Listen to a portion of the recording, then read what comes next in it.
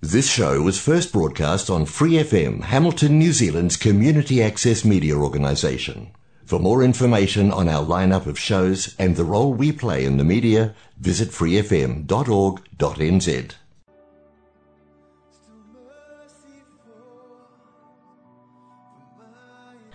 Hola amigos, aquí inicia el programa Arritmia presentado por Angie Rodríguez, coach ontológico profesional, transmitido por Free FM 89.0 los sábados a las 7 de la noche desde Hamilton, Nueva Zelanda.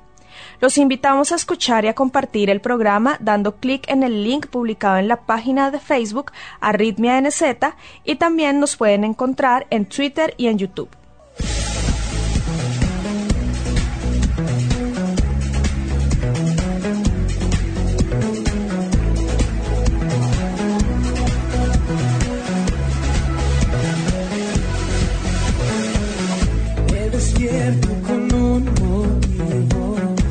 No viniste al mundo por casualidad. Formas parte de un gran plan. Encontrar el propósito de tu vida es tu misión. No es tarea fácil, pero juntos podemos lograrlo. Serás plenamente feliz. Arritmia, cuando todo pierde sentido.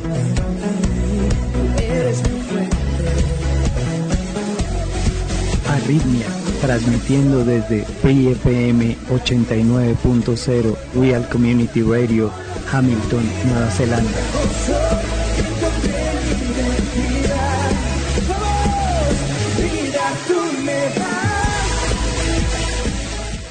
Esperamos seguir recibiendo sus inquietudes al correo electrónico arritmianz@gmail.com y al WhatsApp 022-409-3693, previamente colocando el indicativo de Nueva Zelanda, que es 64.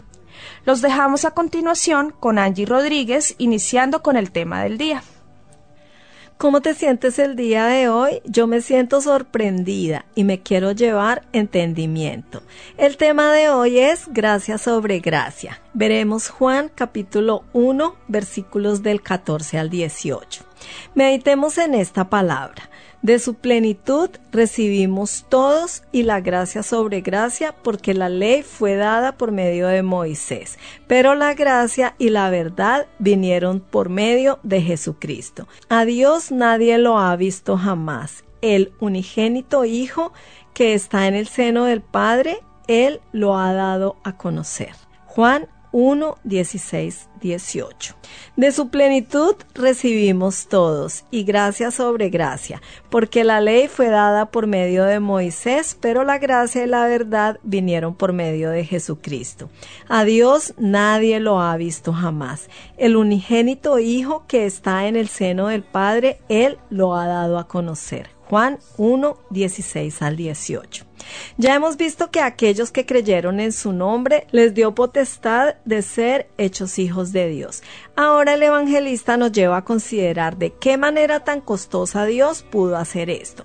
Podríamos resumirlo diciendo que el Hijo de Dios tuvo que hacerse hombre para que los hombres pudiéramos ser hechos hijos de Dios. Cuando Juan hablaba del verbo en la eternidad, decía que era, pero cuando vino a habitar entre los hombres nos dice que fue hecho.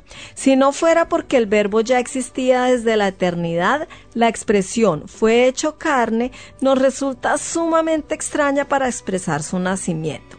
No solo queda implícita la preexistencia del verbo, sino que al mismo tiempo expresa la verdad de que Dios es espíritu, que llegó a ser también hombre. La encarnación es un profundo misterio que está por encima de nuestra comprensión y que debemos aceptar por la fe. ¿Cómo podemos medir la distancia entre Dios y el hombre, entre la eternidad y el tiempo?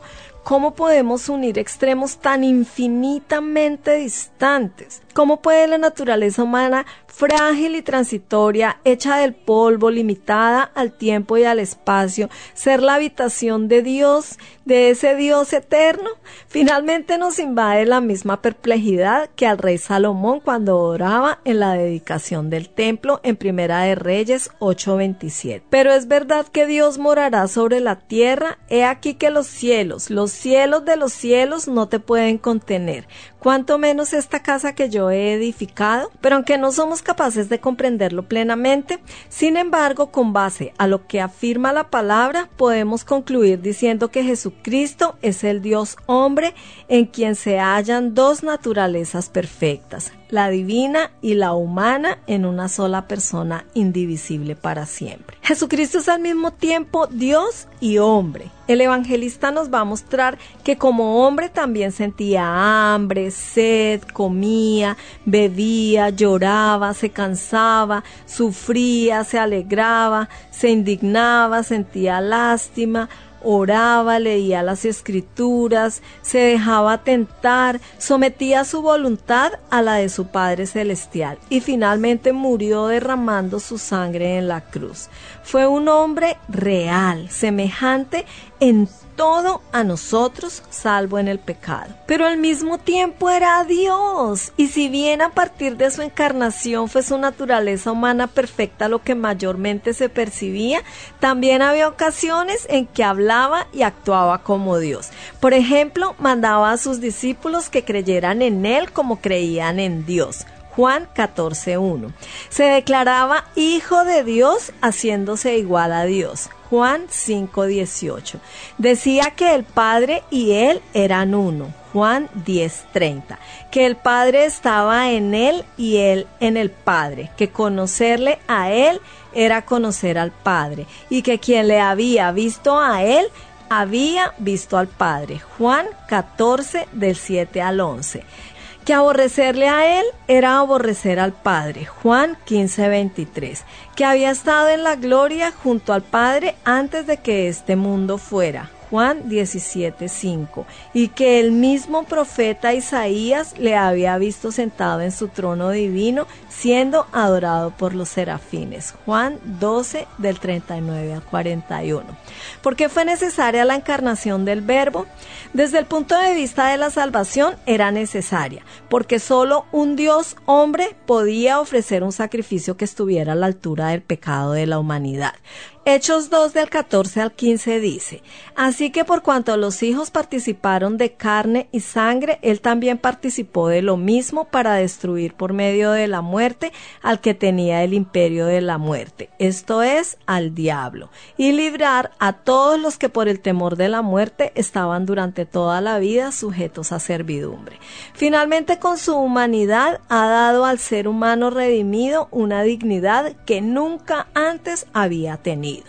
La palabra que nuestra versión traduce por habitó quiere decir literalmente fijó tabernáculo, puso su tienda, que en combinación con vivimos su gloria nos recuerda el momento en que Moisés levantó el tabernáculo en el desierto y la gloria de Dios se manifestó en él. Éxodo 40:34. Entonces una nube cubrió el tabernáculo de reunión y la gloria de Jehová llenó todo el tabernáculo. De esta afirmación podemos aprender diferentes cosas. Primero, que Dios siempre ha tenido un fuerte deseo de acompañar al hombre a través de su peregrinaje por esta vida.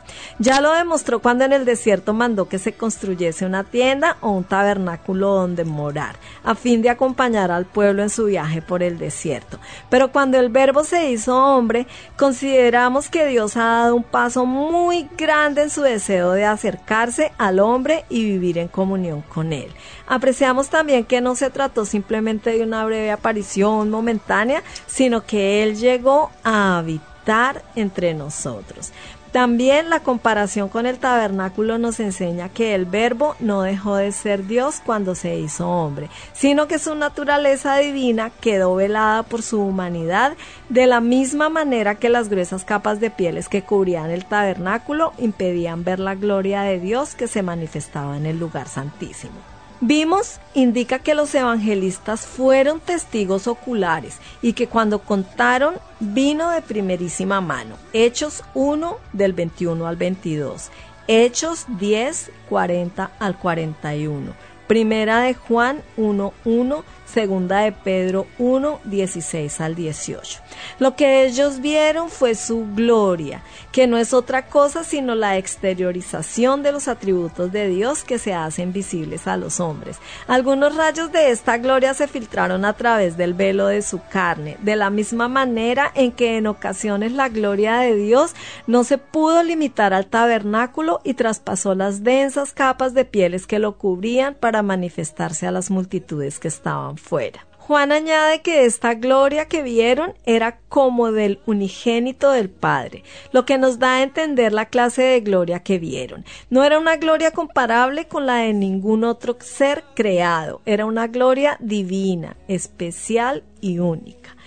Cristo es el unigénito en cuanto a su relación única con Dios en la eternidad, pero es el primogénito en relación a los hombres, siendo el primogénito entre muchos hermanos. Romanos 8:29.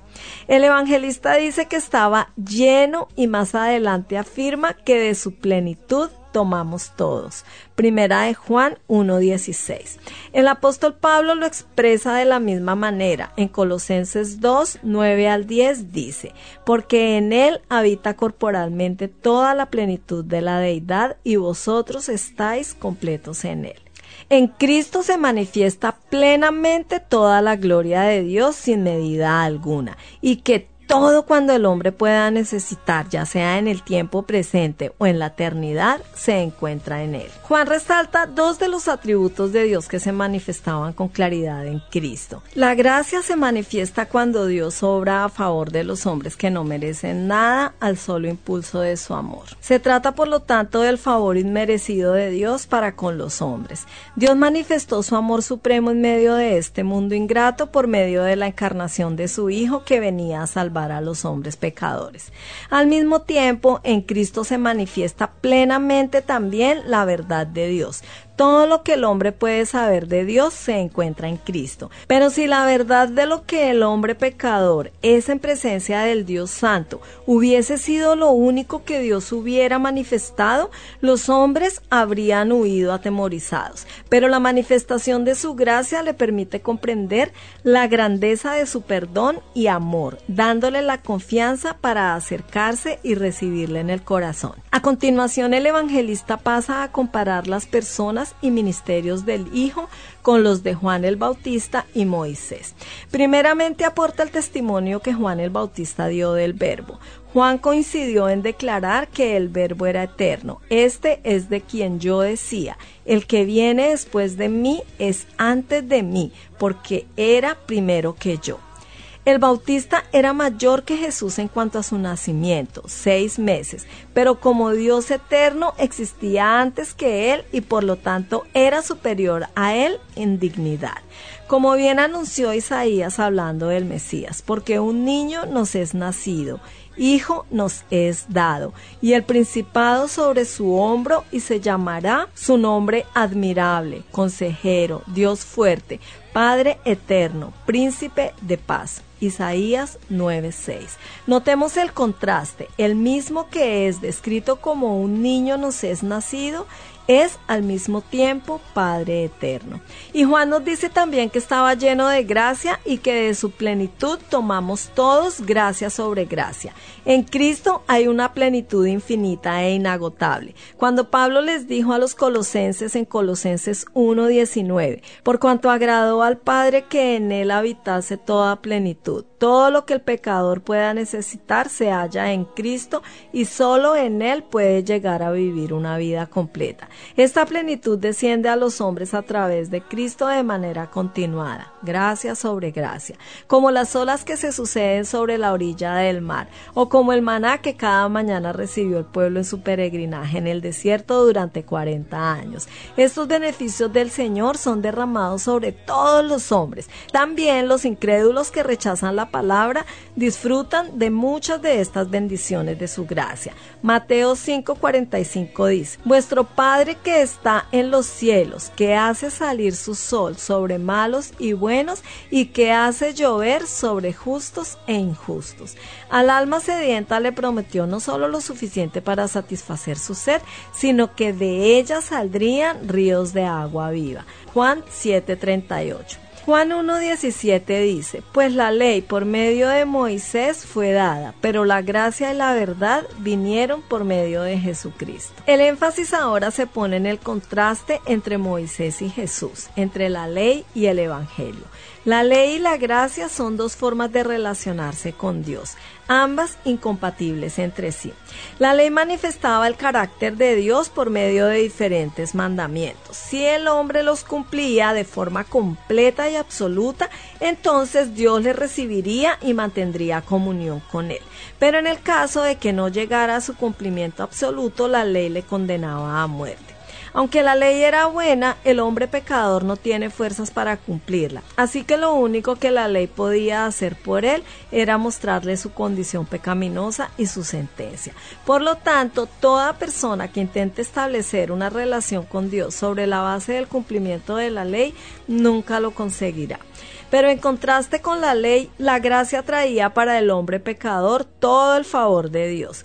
Cristo no venía para juzgar al mundo, sino para salvar a los pecadores que no podían salvarse a sí mismos y que además eran enemigos de Dios. Hebreos 10:1 dice: porque la ley, teniendo la sombra de los bienes venideros, no la imagen misma de las cosas, nunca puede, por los mismos sacrificios que se ofrecen continuamente cada año, hacer perfectos a los que se acercan. También los sacrificios de animales que ordenaba la ley solo eran símbolos que pobremente reflejaban la verdadera obra de Cristo como el Cordero de Dios que quita el pecado del mundo.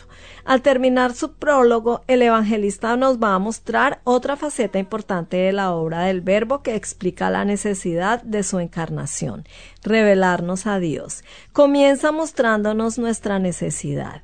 A Dios nadie le vio jamás. Dios es espíritu y por lo tanto invisible. Juan 4:24.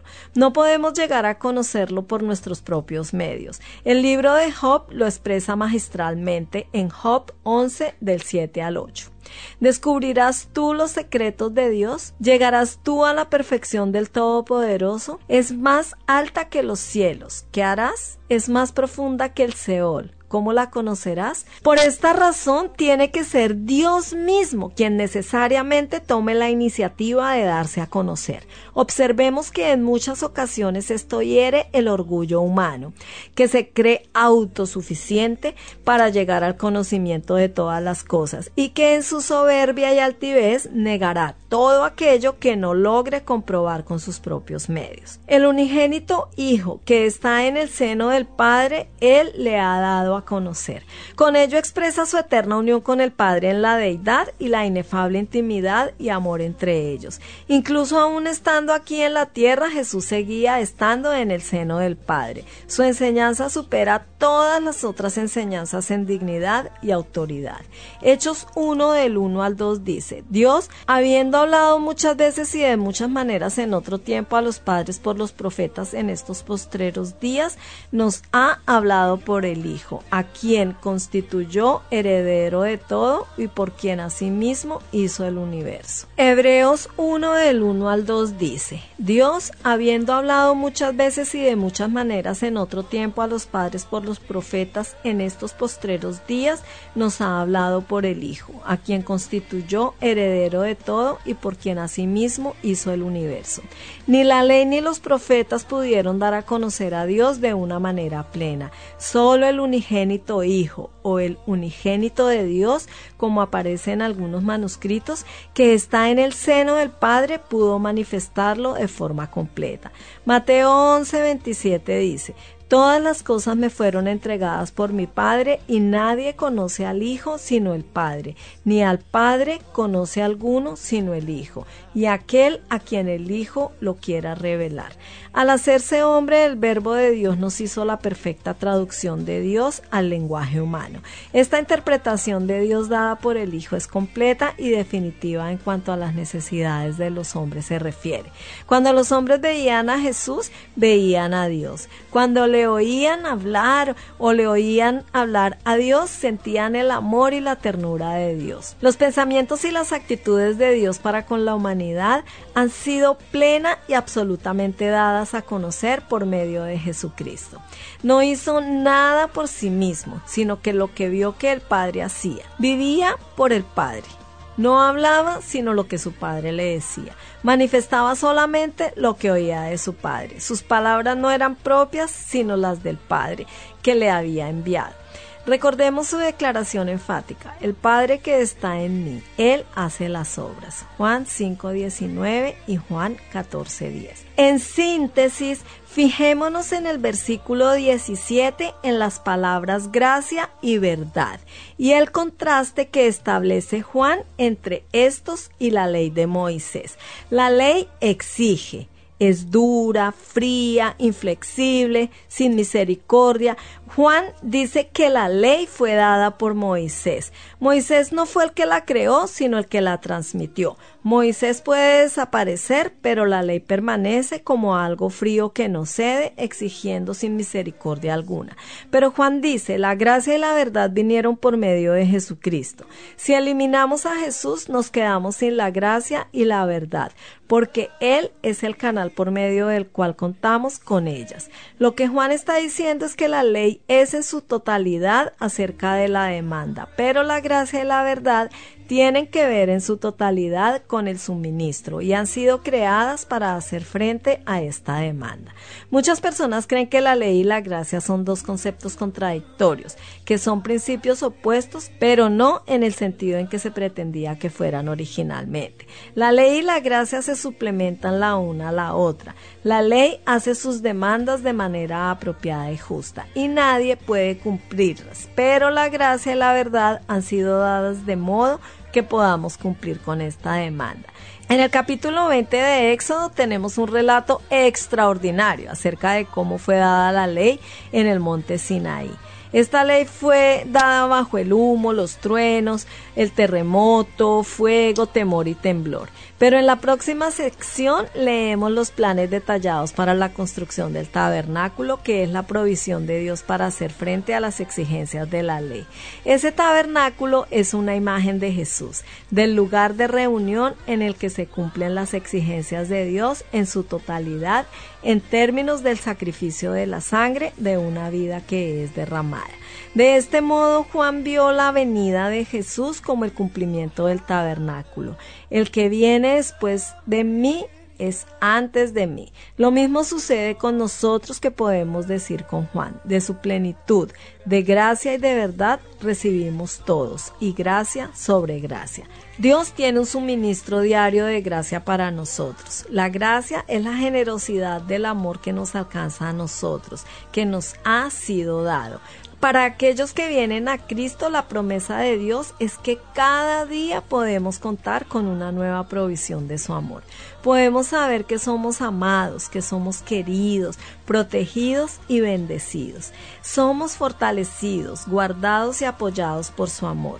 Gracia sobre gracia, día tras día, como el maná de los israelitas en el desierto. Dios nos da una porción diaria de su amor, porque hemos sido amados. Cuando expresamos nuestro amor a otras personas, cuando damos todo cuanto podemos libremente, así como hemos recibido, entonces estamos cumpliendo la ley, porque el amor es el cumplimiento de la ley.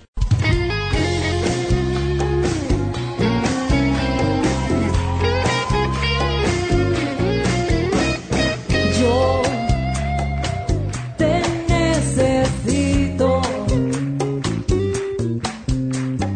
Sé muy bien que sin ti no puedo vivir. Llévame a vivir contigo.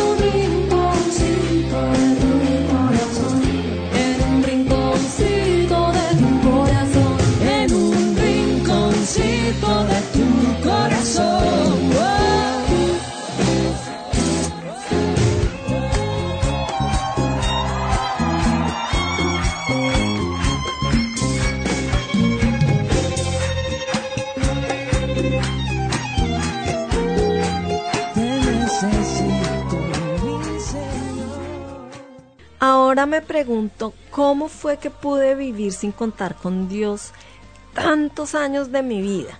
Puedo decir que lo dejé a un lado, pero Él nunca me dejó a mí, y de cuando en cuando en mis peores momentos me hacía ver que aún estaba allí, que aún me amaba, que no estaba todo perdido, que aún podía comenzar de nuevo, que aún podía aceptarlo, que no habría reproches, ni recriminación, ni juicio, solo amor, solo una palabra de aliento, solo comprensión, solo una mano tendida, unos brazos abiertos y un corazón dispuesto a recibirme sin importar mi pasado ni cuántas veces lo hice a un lado. Esto es Arritmia.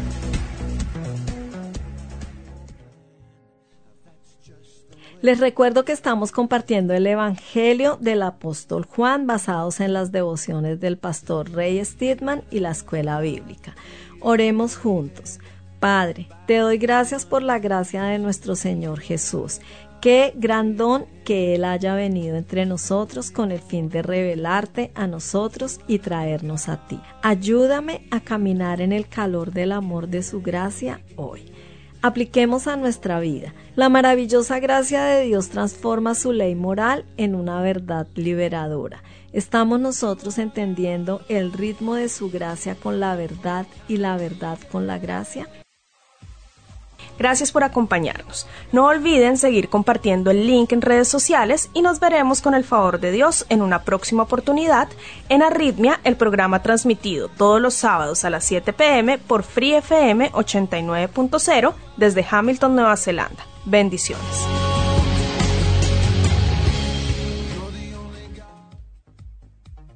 Les recuerdo que estamos incluyendo el programa Momento Decisivo del pastor David Jeremiah a continuación, con su serie Mientras el Señor Regresa. Que lo disfruten.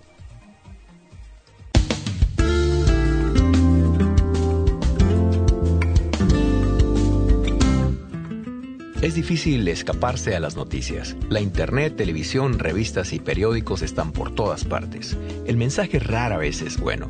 Pero Dios nos ofrece nociones de lo que nos guarda el futuro. ¿Hay esperanza en un mundo lleno de conflictos y problemas?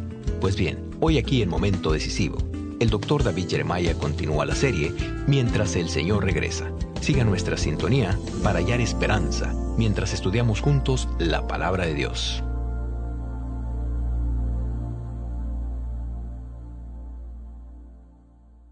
Y ahora, con ustedes el Dr. David Jeremiah en la voz de Miguel del Castillo, con unos pocos comentarios personales antes de continuar la serie, Mientras el Señor Regresa. Gracias por acompañarnos hoy.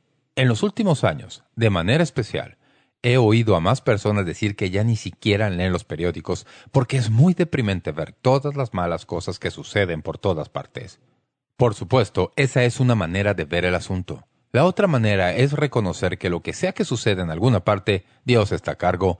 Y si uno mira el hilo, probablemente verá la mano de Dios en mucho de lo que está sucediendo. Estamos hablando de cómo hacerle frente a la vida mientras esperamos que el Señor Jesucristo regrese.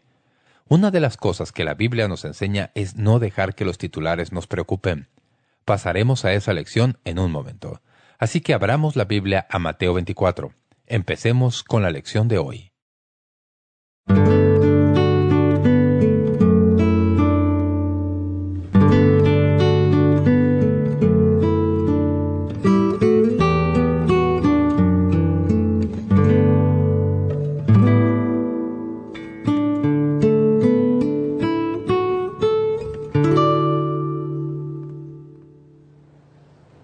Hoy vamos a hablar de titulares que pueden inquietarnos y oír de nuevo la palabra de nuestro Señor.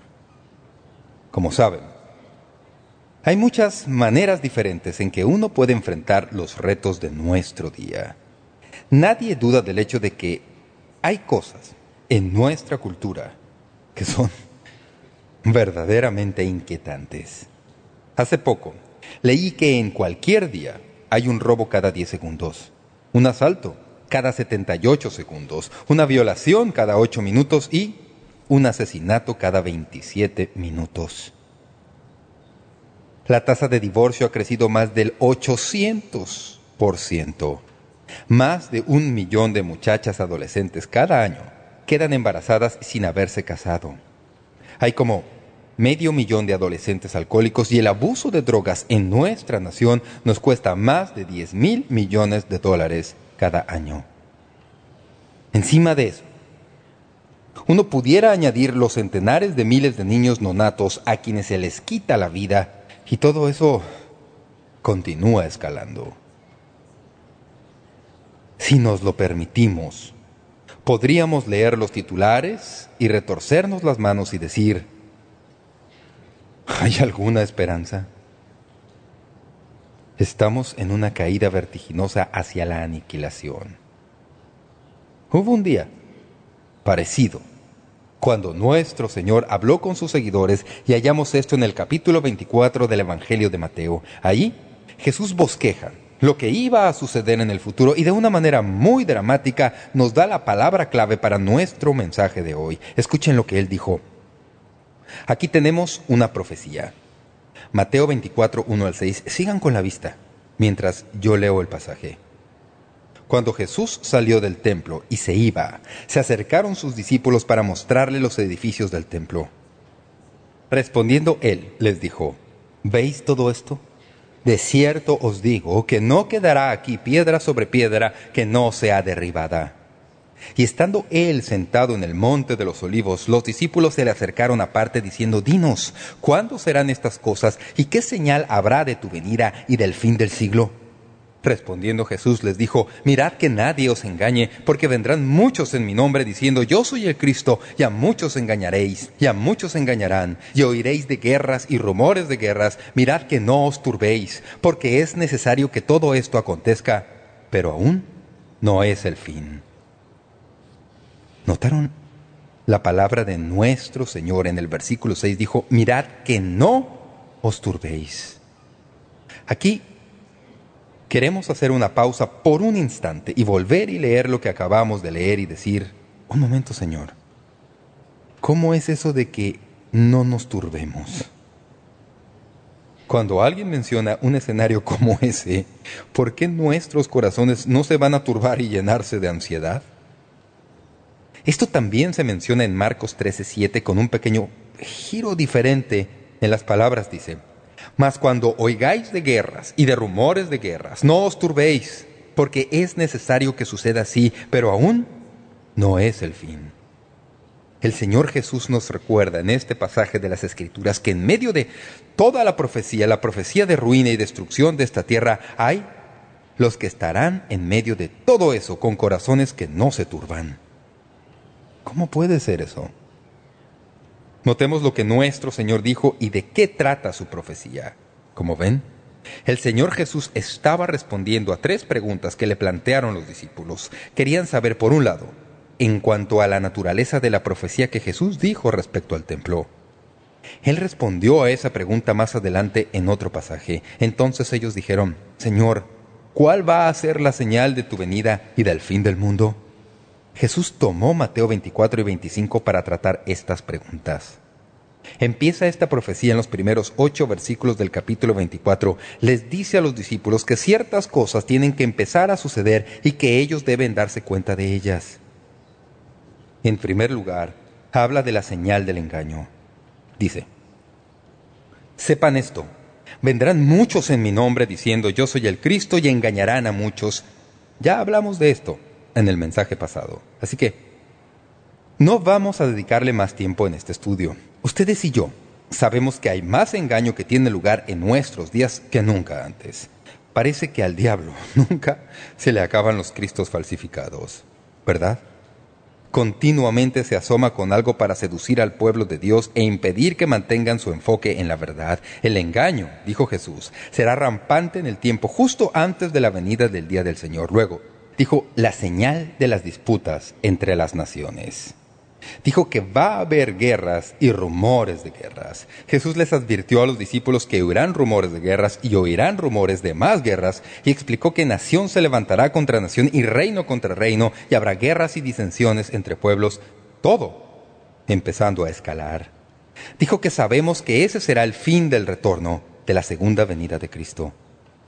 El libro de Apocalipsis nos habla de la tribulación, que abundará en guerras incesantes, interminables, que crecerán hasta incendiar el globo entero.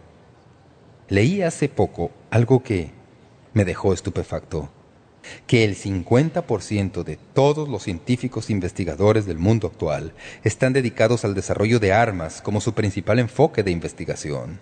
A pesar de las limitaciones de armas y los tratados, hay por lo menos un arma militar y como 2.000 kilogramos de explosivos por cada hombre, mujer y niño en esta tierra. Así que la guerra no es algo de lo que podríamos decir, pues bien, eso no va a suceder. La Biblia dice que conforme nos acercamos al fin del mundo o hacia el tiempo de la segunda venida de nuestro Señor, a la primera parte de su segunda venida, que empezará con el rapto de 7 años, todo lo que habrá es una escalada gradual de engaño y disputas entre las naciones. Luego añade una tercera señal, que es la señal de la devastación. Dice que junto a todo eso habrá hambrunas, pestes y terremotos en varios lugares. Nosotros vivimos en un día en el que no podemos encender el televisor sin ver a alguien que está tratando de recoger fondos para dar de comer a los que sufren de hambre. Hoy, mientras nosotros nos reunimos en este mensaje, millones de personas sufren de hambre. Aunque Dios nos ha bendecido con un planeta que fructifica en abundancia, conforme nos acercamos a los tiempos del fin, habrá más y más hambruna. También los terremotos están siendo más frecuentes. Aquí tiene una breve estadística que le ayudará a entender esto. Entre 1900 y 1969 hubo aproximadamente 6 terremotos serios cada 10 años. En los últimos 25 años, esa cifra se ha aumentado dramáticamente y ahora tenemos algo así como 17 terremotos serios cada 10 años. La creciente intensidad de los terremotos es que ahora tenemos entre 10 y 20 terremotos serios todos los años en algún lugar en el planeta Tierra. La intensidad y la creciente intensidad de estas cosas es una señal de que nos acercamos al fin. Jesús dijo eso. También habló de pestes y la propagación de enfermedades. ¿Y qué podemos decir de la propagación mundial y a nivel global de enfermedades para las cuales todavía no tenemos respuesta? El SIDA, el VIH, se ha apoderado del mundo y hay investigación que se está desarrollando y concentrándose en eso debido a su amplio y avasallador potencial de destrucción. Jesús dijo que todas estas cosas van a suceder, pero ¿qué debemos decir al respecto?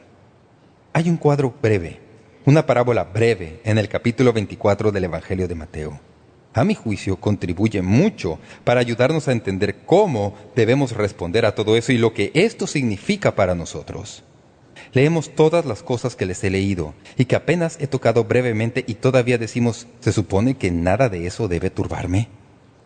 ¿Cómo se supone que debo permanecer sin turbarme a la luz de todas estas cosas? Así es como eso se relaciona con los otros.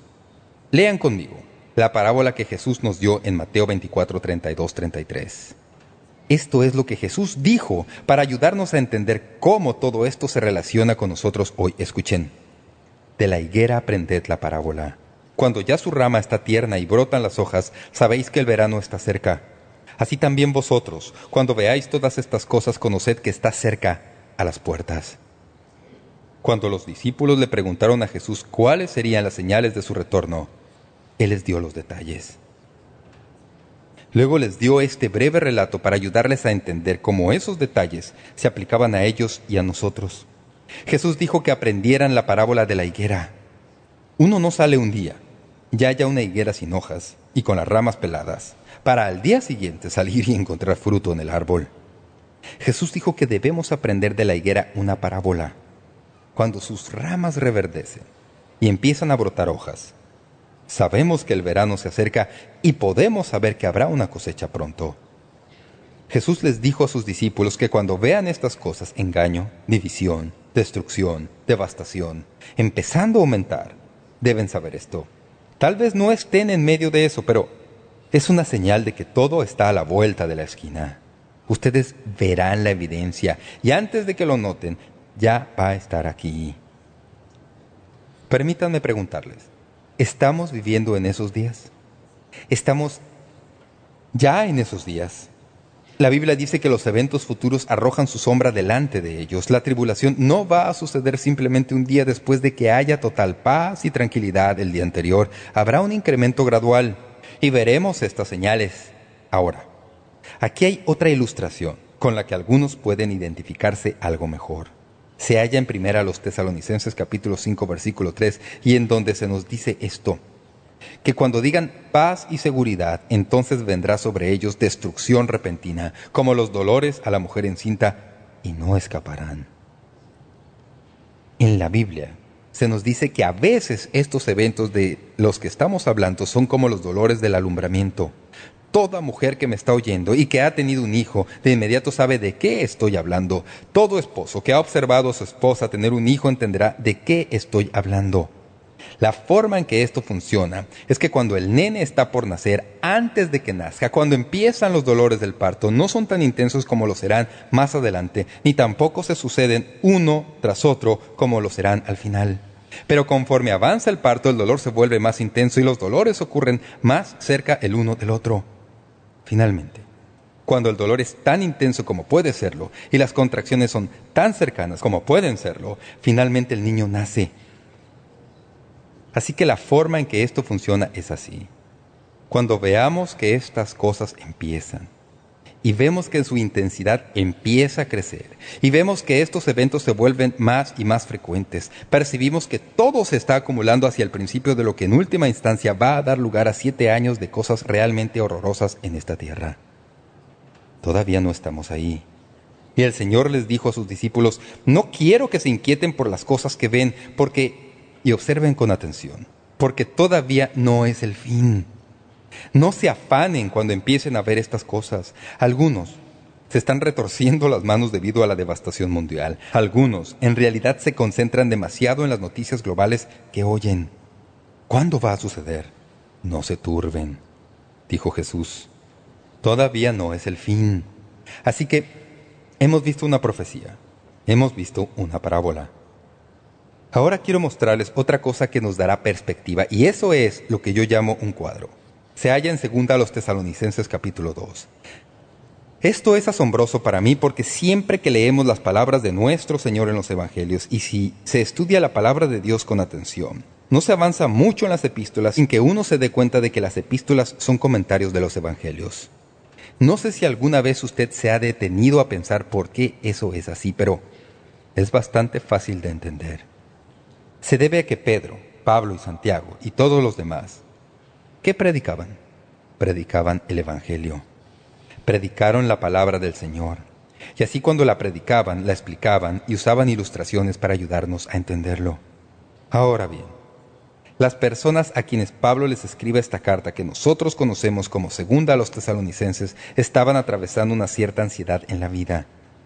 De hecho, es posible captar eso al empezar a leer los versículos 1 y 2 del capítulo 2. Pero con respecto a la venida de nuestro Señor Jesucristo y nuestra reunión con Él, os rogamos, hermanos, que no os dejéis mover fácilmente de vuestro modo de pensar, ni os conturbéis, ni por espíritu, ni por palabra, ni por carta como si fuera nuestra, en el sentido de que el día del Señor está cerca. Ahora, permítanme decirles lo que estaba sucediendo. Estas personas en Tesalónica eran creyentes a quienes el Señor había estado instruyendo por medio de Pablo. Él les había estado enseñando en cuanto a la gloria que les esperaba en el futuro. Pero alguien, y no sabemos quién, había ido a ellos.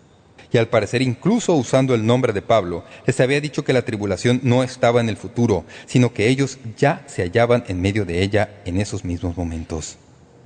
Así que esos creyentes estaban bajo gran presión. No hay duda al respecto. ¿Cuántos han tenido, en alguna ocasión, un día en que se preguntaban si acaso no se hallaban ya en medio de la gran tribulación? Pero este fue un periodo largo de tiempo y había presión intensa.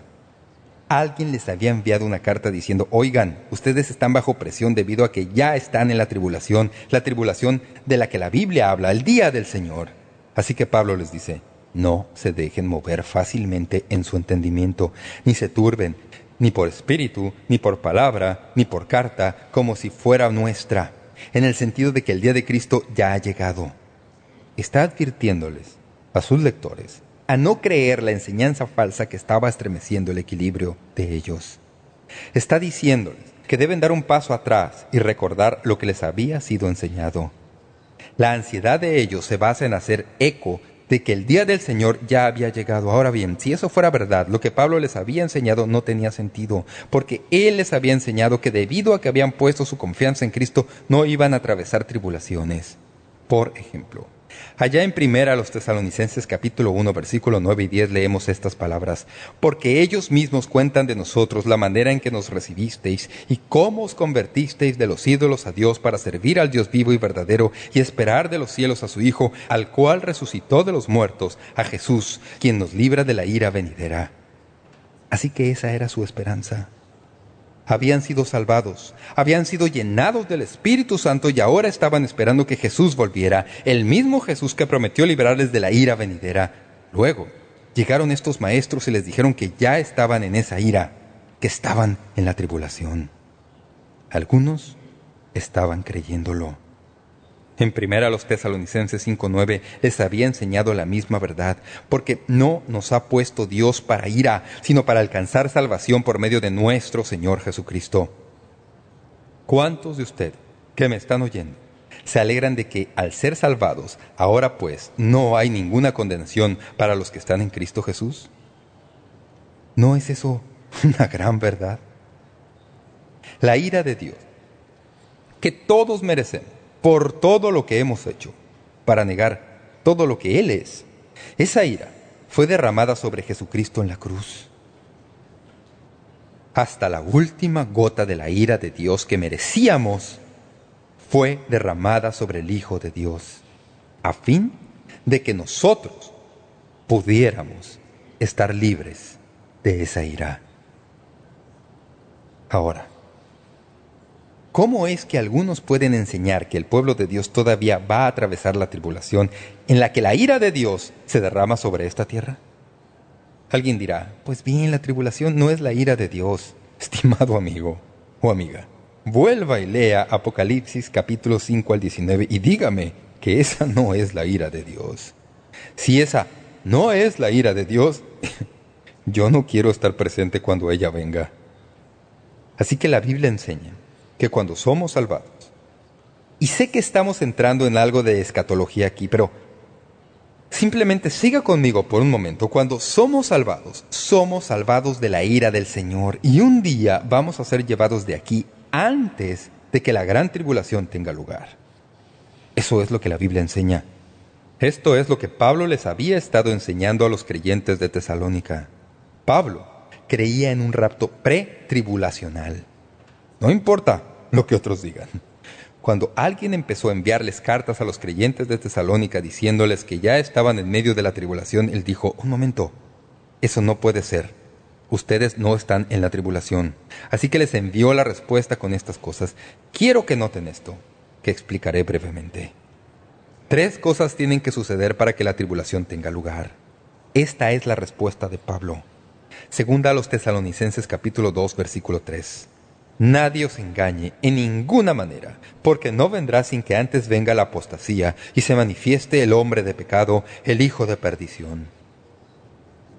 Lo primero que va a suceder es lo que yo llamo la rebelión, la apostasía. Note que Pablo dice: porque no vendrá sin que antes venga la apostasía. Ahora, ¿qué es eso? ¿Qué es la rebelión? Rebelión es una referencia a lo que tiene lugar en la iglesia cristiana. Rebelión es otra palabra para el término que la Biblia traduce apostasía. Es apartarse de la verdad.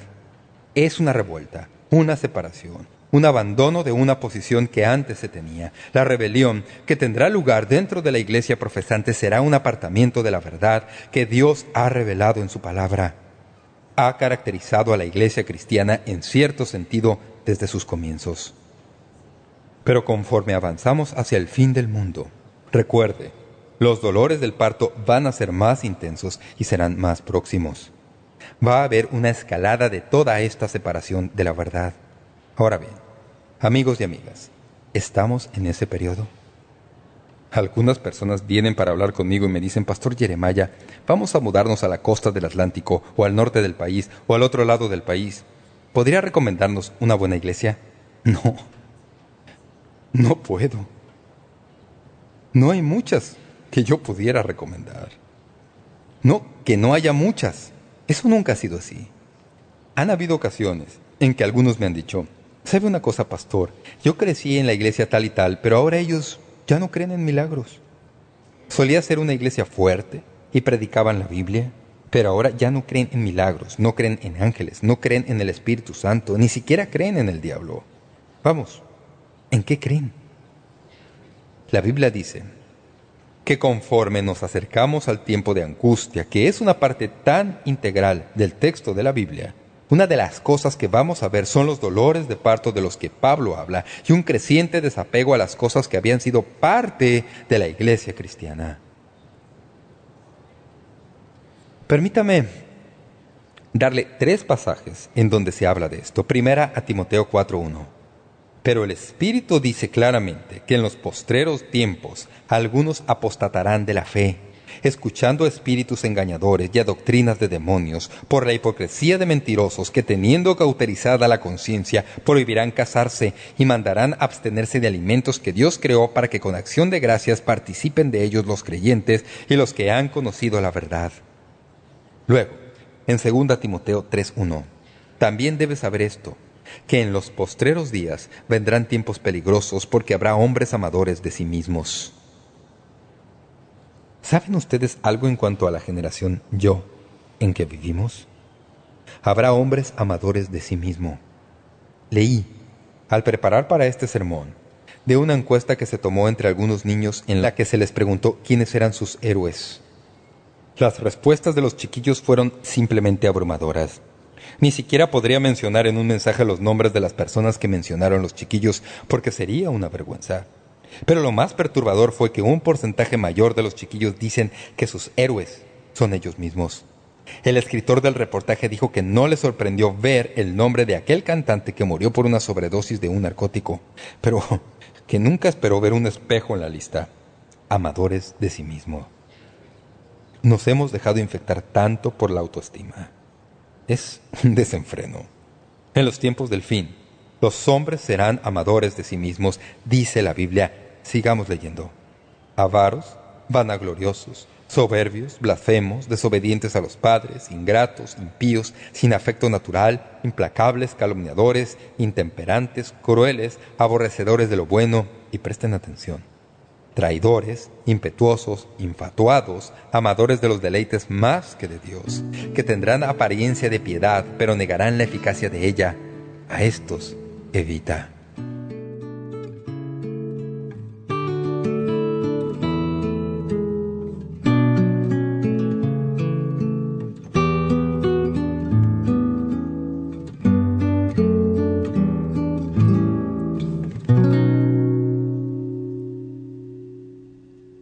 Ciertamente eso es algo que todos nosotros podemos ver si tenemos una perspectiva correcta en cuanto a la vida.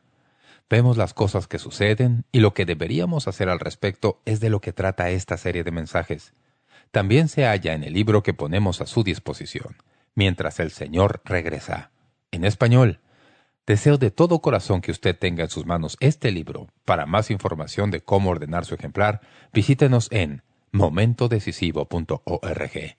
Gracias por su sintonía. Esperamos verlo el próximo lunes a esta misma hora y por esta misma estación.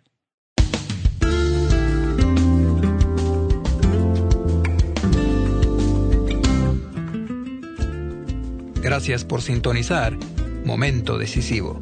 Esperamos que usted pueda tomar un momento para escribirnos una carta en respaldo del ministerio. Le agradecemos su correspondencia.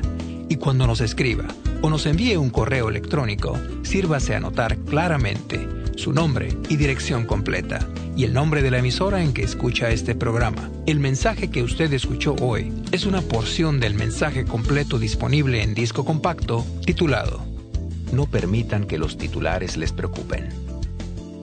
Si desea solicitar una copia de este mensaje, puede hacerlo visitando nuestro sitio web www.momentodecisivo.org o escríbanos a la dirección que le damos enseguida. Este mensaje corresponde a la serie completa de enseñanzas titulada Mientras el Señor regresa, en 10 discos compactos. Para más información sobre cómo conseguir estos mensajes que ofrecemos, puede visitar nuestro sitio web www.momentodecisivo.org o escríbanos a Momento Decisivo, P.O. Box 3804, San Diego, California 92163, Estados Unidos de América. Sintonícenos nuevamente el próximo lunes para estudiar juntos la Palabra de Dios, aquí en Momento Decisivo, con el Dr. David Jeremiah. También puede escuchar Momento Decisivo cuando guste en nuestra página web, ubicada en momentodecisivo.org.